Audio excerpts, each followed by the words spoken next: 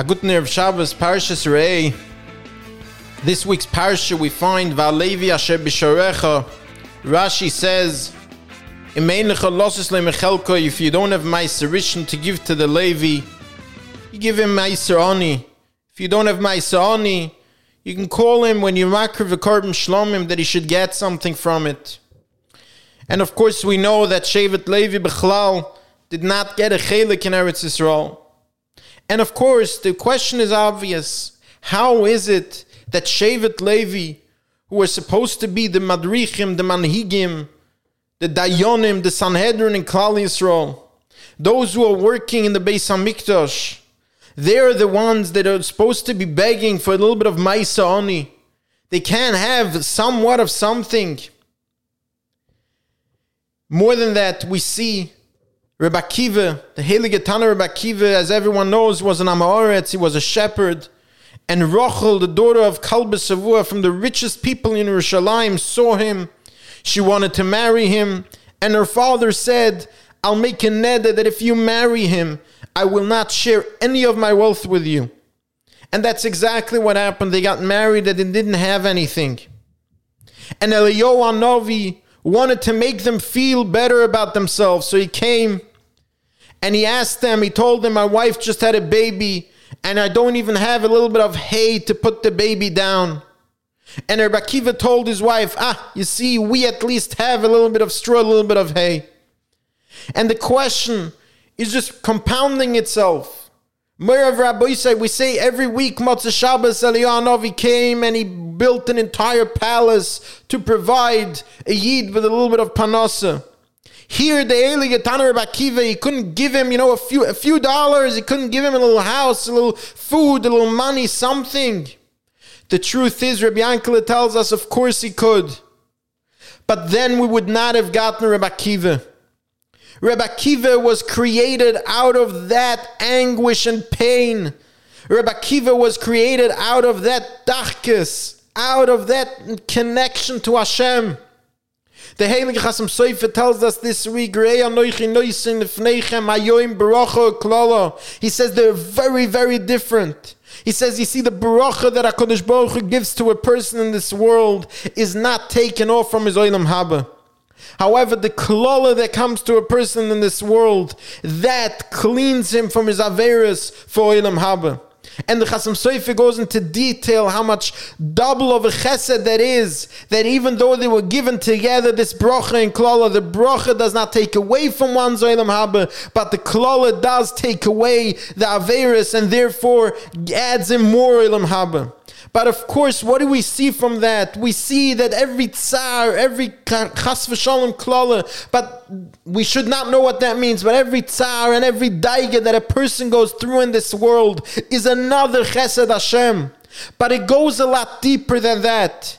If we would be sitting on a couch being fed and not have to think about anything, not have to do anything, when would we ever turn to HaKadosh Baruch Hu and speak to Him?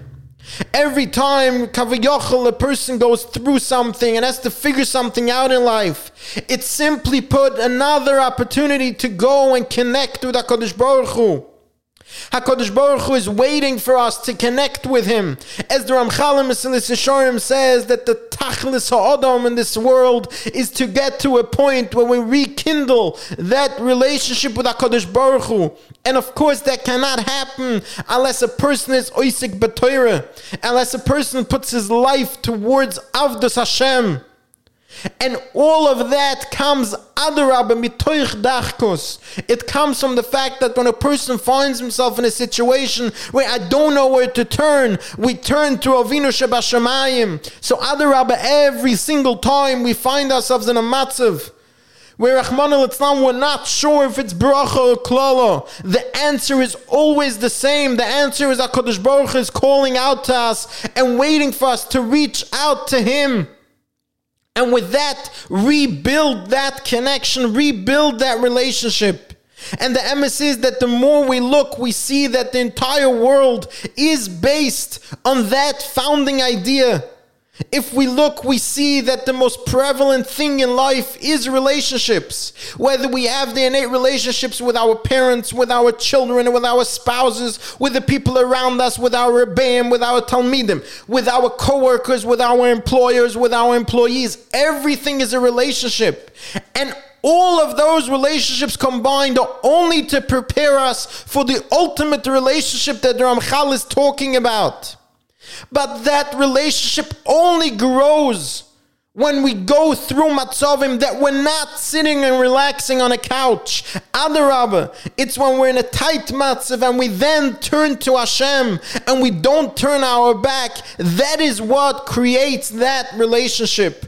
And now as we're heading into Elul Ani Doidi V'Doidi Li, when is that? It's in a matzav of doichak, when we're tight, we're preparing for the Yomim Neiroim, in a matzav of fear.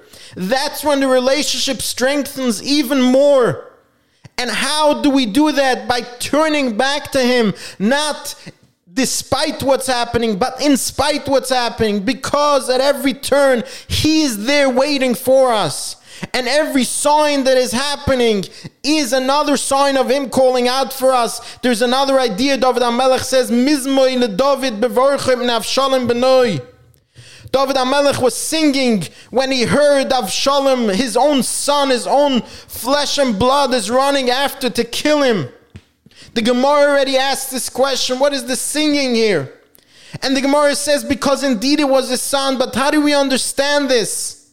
Because David HaMelech said, if this would have been just another servant, another Eved, or another general who betrayed me, this would have been another story like those thousands of other stories in world history when one person went and betrayed his king.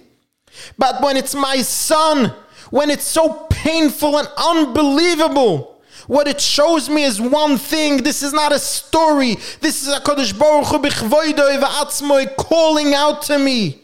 And when HaKadosh Baruch Hu is calling out to me, Mizmoi leDavid bevorchim Avshalom benoi, then of course I'm singing because Hashem Himself is talking to me. So now when we go into Elul, and yes, as the fish starts shivering, it's our turn to say, this is HaKadosh Baruch Hu calling out to us. And let's of course start with Mizmoi leDavid. Have a wonderful, wonderful Shabbos.